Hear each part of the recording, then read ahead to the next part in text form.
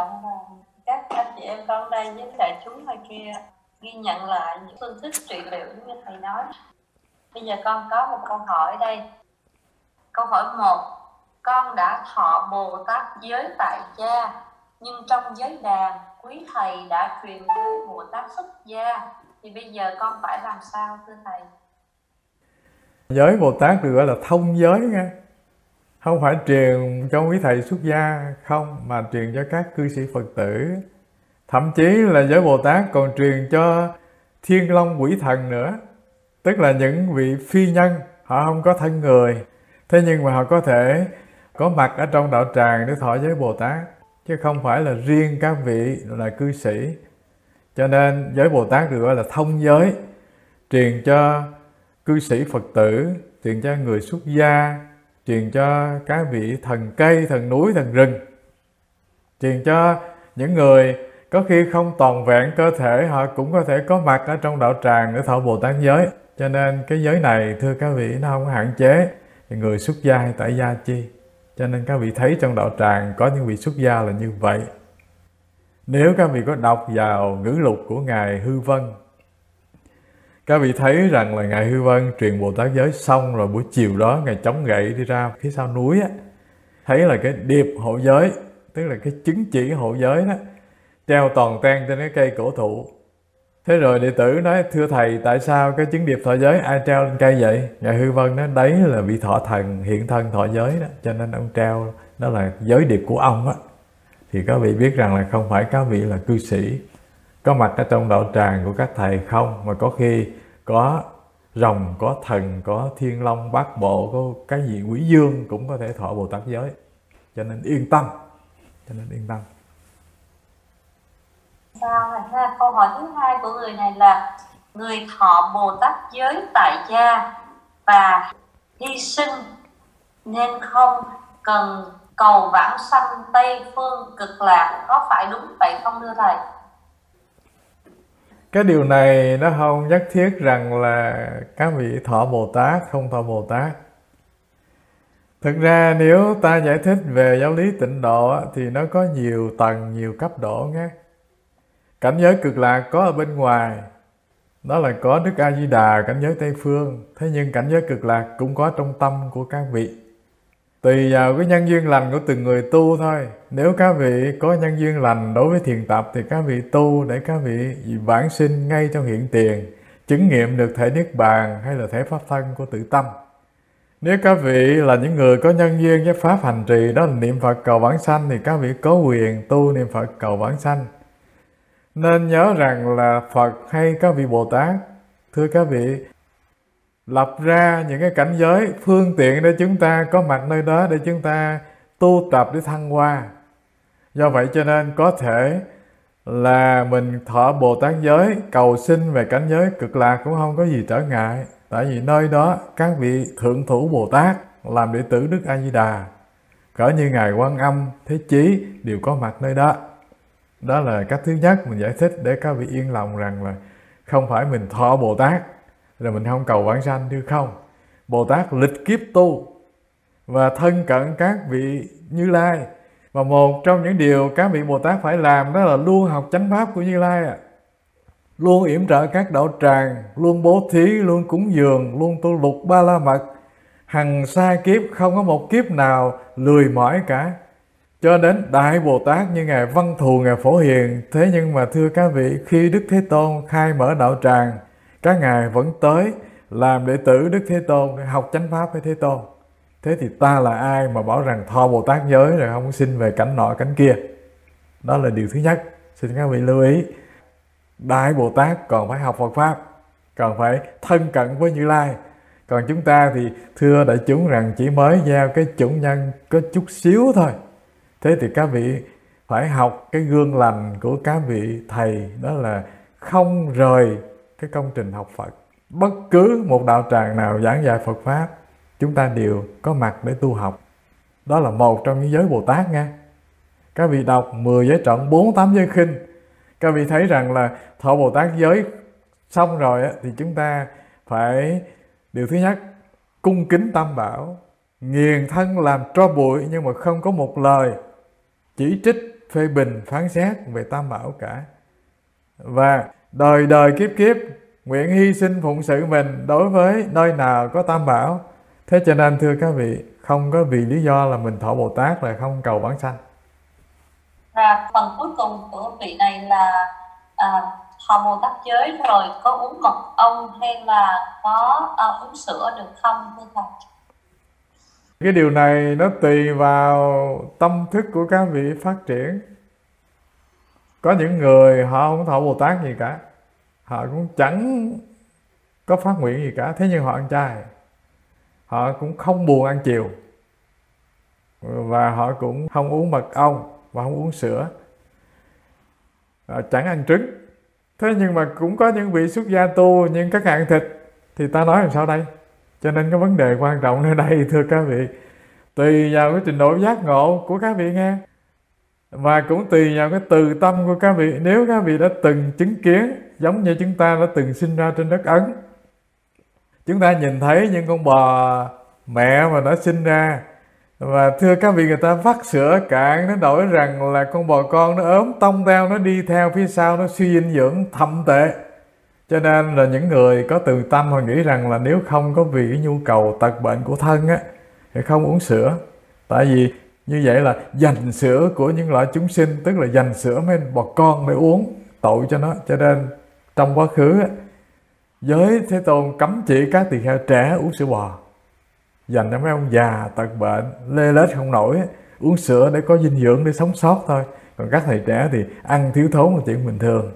Cho nên cái vấn đề mình thưa ở đây là tùy vào cái kiến thức Phật học của các vị, từ tâm của các vị phát triển, trình độ nhận thức của các vị dâng lên, thì các vị sẽ có một cái nhu cầu đối đời sống các vị càng ngày càng thăng hoa thôi.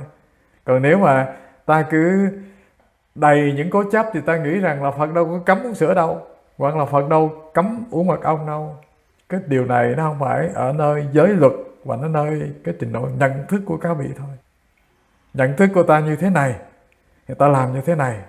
Nhận thức của ta nó thăng hoa đến mức độ tương đương với các bậc hiền thánh thì ta sẽ làm như các bậc hiền thánh thôi.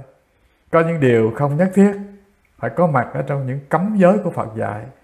Thế nhưng mình cảm thấy điều này nó làm tổn thương đến vật mạng chúng sinh, nó làm tổn thương tâm từ của chúng ta. Ta tự nhiên phát tâm lành làm điều này thôi. Các vị có biết rằng nhiều Mỹ nó không thèm ăn thịt nha. Tại vì nó nghĩ rằng là những cái loại thịt động vật này, điều thứ nhất, nó không giúp gì cho sức khỏe cả, mà nó lại mang vô một cái mầm tật bệnh rất là tội nghiệp cho tự thân.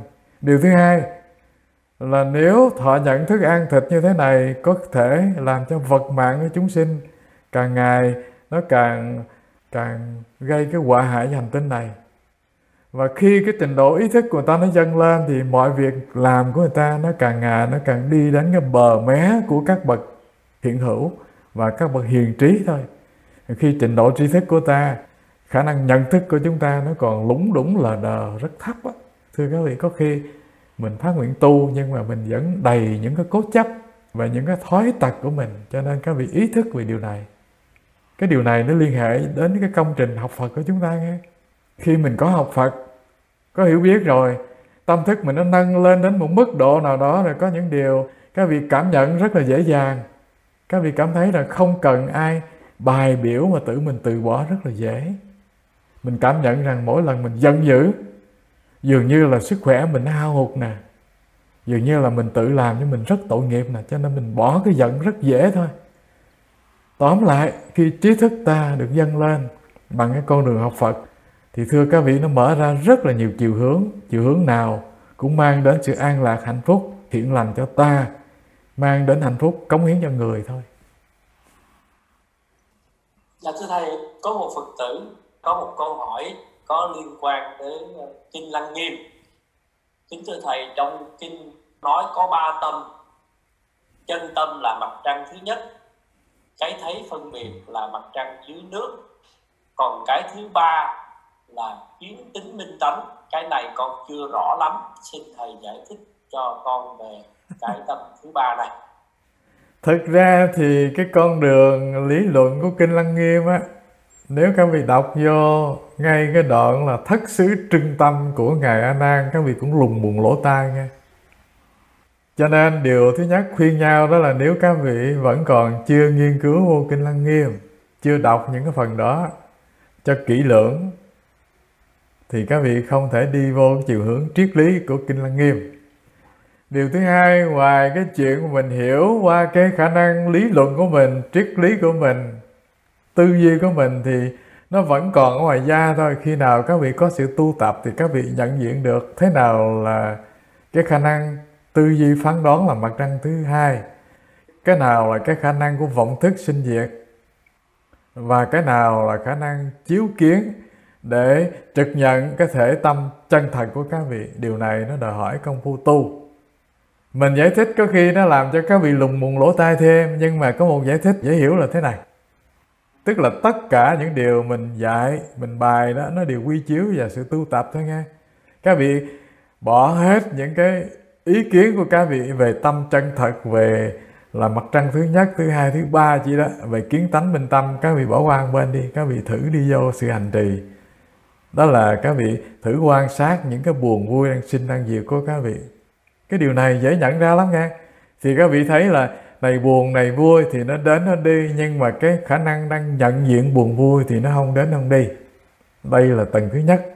Cái mặt trăng bên ngoài nó biểu hiện để cho các vị nhận ra được rằng là mọi thứ thì sinh thì diệt, nhưng mà khả năng chiếu sáng của mặt trăng thì nó không sinh không diệt.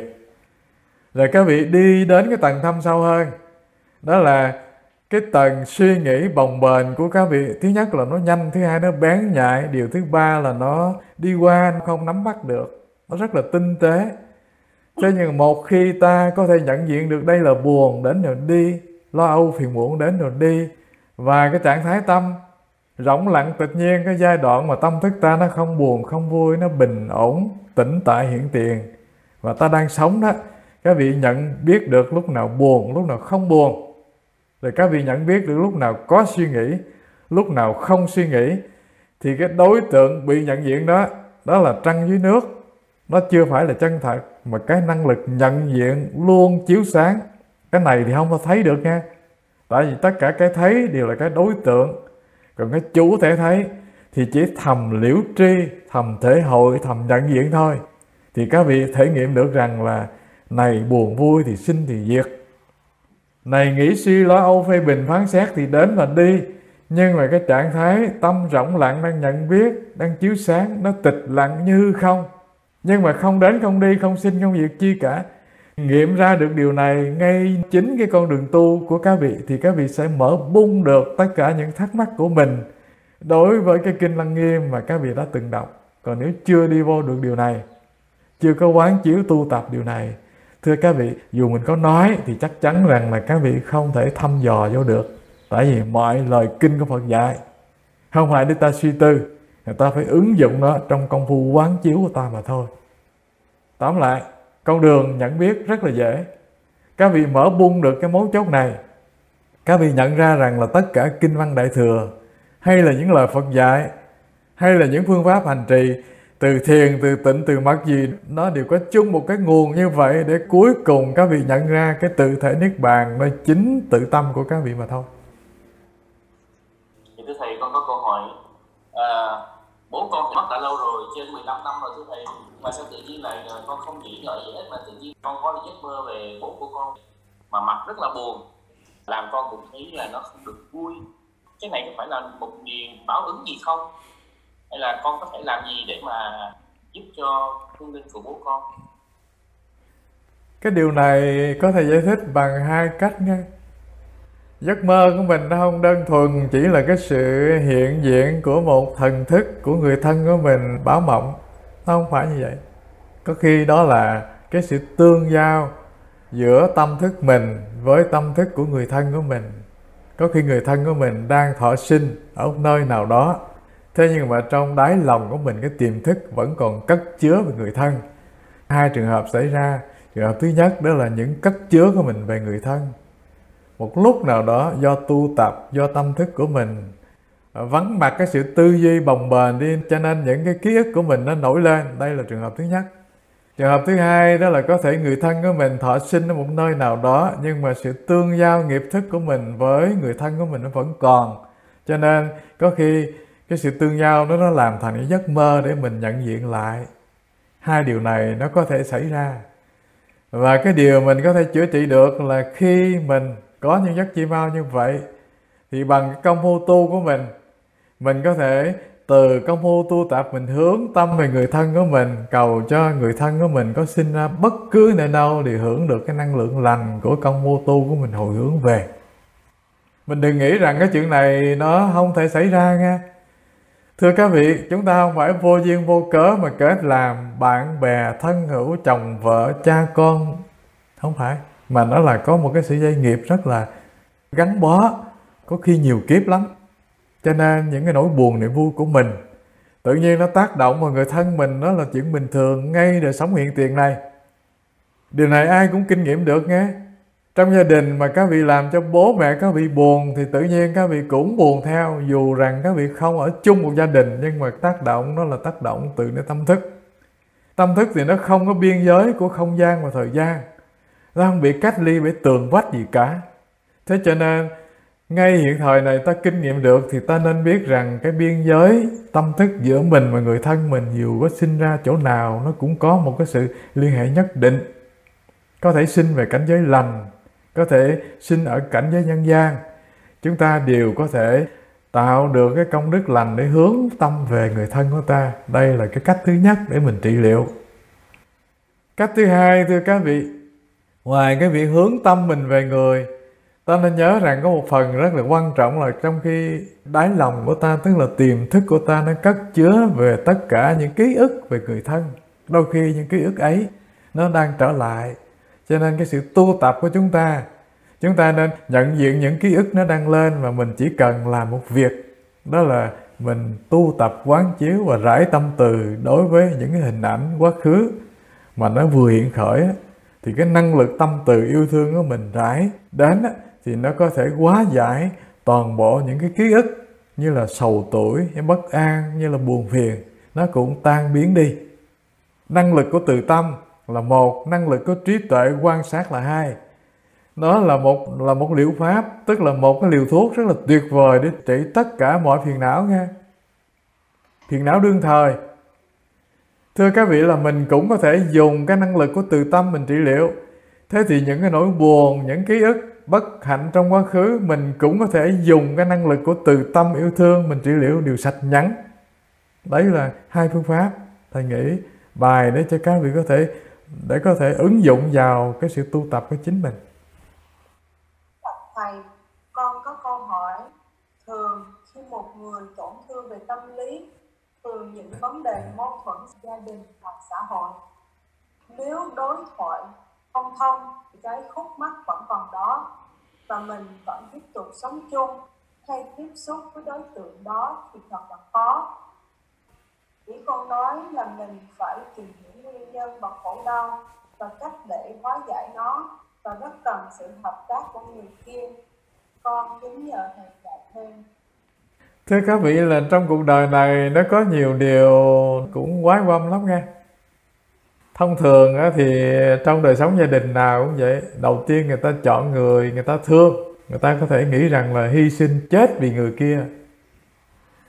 Thế nhưng mà cái điều kỳ cục giữa nhân gian này là khi họ sống nhau rồi thì cái chuyện đó là không xảy ra. Tức là chuyện hy sinh vì người nó không xảy ra. Mà cái chuyện xảy ra đó là rất là ích kỷ, yêu cầu người khác phải thế này, thế nọ, thế kia. Và cái bệnh này nó xảy ra sau ngày cưới. Tức là sau ngày cưới, tức khắc chuyện đó nó xảy ra nha. Người ta muốn rằng người kia phải thế này, muốn người kia phải thế kia. Hai bên nó cùng có một chiều hướng tâm lý như vậy. Do vậy cho nên nó tích trữ lâu ngày, nó thành ra một cái loại bệnh.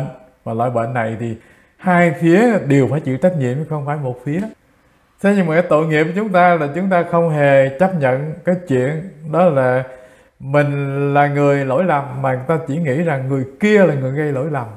Do vậy cho nên càng lâu thì nó càng làm thành sự ung nhọt và bất hạnh của đời sống. Thế rồi một sớm một chiều trị liệu điều này có dễ không? Không đâu nghe. Tại vì cái chất mũ ung nhọt thưa các vị, nó tích góp từng chút một để nó làm thành sự ung nhọt. Do vậy cho nên đến giai đoạn mà nó thành một cái loại nhọt mũ rất là đau đớn thì thưa các vị là chuyện này nó đưa đến cái tình trạng tan vỡ là điều tất nhiên thôi. Nếu phải sống chung với nhau, đây là một loại cực hình, loại tàn phá đời mình, hủy hoại đời mình, hủy hoại đời người thôi. Điều thứ hai của vấn đề này nữa, mình đừng nghĩ rằng chỉ có một mình khổ nha. Khi các vị sống với một người bất hạnh thì các vị khổ, mà người kia cũng khổ y như vậy, không khác gì cả. Có thể là họ làm bộ, họ cười đó thôi. Thế nhưng mà trong lòng họ thì nó đầy những khổ đau mà chúng ta đâu có biết. Và nếu có hỏi họ nói mắc gì đâu mà tôi khùng sao tôi khổ. Nhưng mà kỳ thực rằng là chúng ta đều làm khổ cho nhau. Và dường như là sinh dân trên mặt đại địa này họ đều có khả năng như vậy rất giỏi. Khả năng để trị liệu thì họ không làm. Do gì tự ái. Do gì cảm thấy rằng là làm như vậy, mình xuống thang tranh chấp như vậy, dường như mình bị tổn thương, dường như mình thua thiệt. Do vậy cho nên cái sự tự ái và bản ngã con người đó làm thành một cái bức màn chắn ngang giữa hai người, nó đưa đến cái tình trạng bất hạnh cho ta và bất hạnh cho người. Điều thứ ba giải thích câu hỏi này, thưa các vị, cái tình trạng như vậy thì tôi nghĩ rằng là nếu có thể được thì mình nên năn nỉ người ta đi. Tôi lại ông hay tôi lại bà, vì thương tôi và vui lòng đừng có gây thêm nỗi niềm nữa. Nếu được như vậy thì các vị giảm bớt đi được sự kiêu ngạo của các vị, tự ái của các vị, thì chắc chắn rằng là các vị đã bớt đi được 50% nỗi khổ rồi. Bằng chưa có khả năng quỳ lại người kia thì chắc chắn điều rằng là các vị tự chuốc khổ cho mình, không cách chi giải trừ được. Cho nên cái điều đầu tiên, đừng đòi hỏi người kia mà đòi hỏi ta. Thấp người xuống, mọp đầu xuống, cúi lại người kia năn nỉ rằng tôi đã khổ nhiều lắm rồi, anh đừng có làm khổ tôi nữa, anh hãy để cho tôi sống sót. Và nếu anh không có khả năng để cho tôi sống sót thì thôi cho tôi rời khỏi đời sống của anh đi, xin phóng thích tôi đi, đừng nhốt cuộc đời tôi nữa, hãy thử làm được đi. Rồi các vị thấy là tự nhiên cuộc đời bớt khổ thôi. Còn nếu các vị cảm thấy rằng là ta không chấp nhận được cái chuyện là bỏ đi cái tự ái, ta không thể sai người kia được vì nhiều lý do ràng buộc, thì chắc chắn rằng các vị buộc ràng đời sống các vị cho tới chết trong nỗi khổ thôi. Đủ gan làm đi. Hai điều đòi hỏi ta rất gan dạ, không thì không làm được đâu nghe.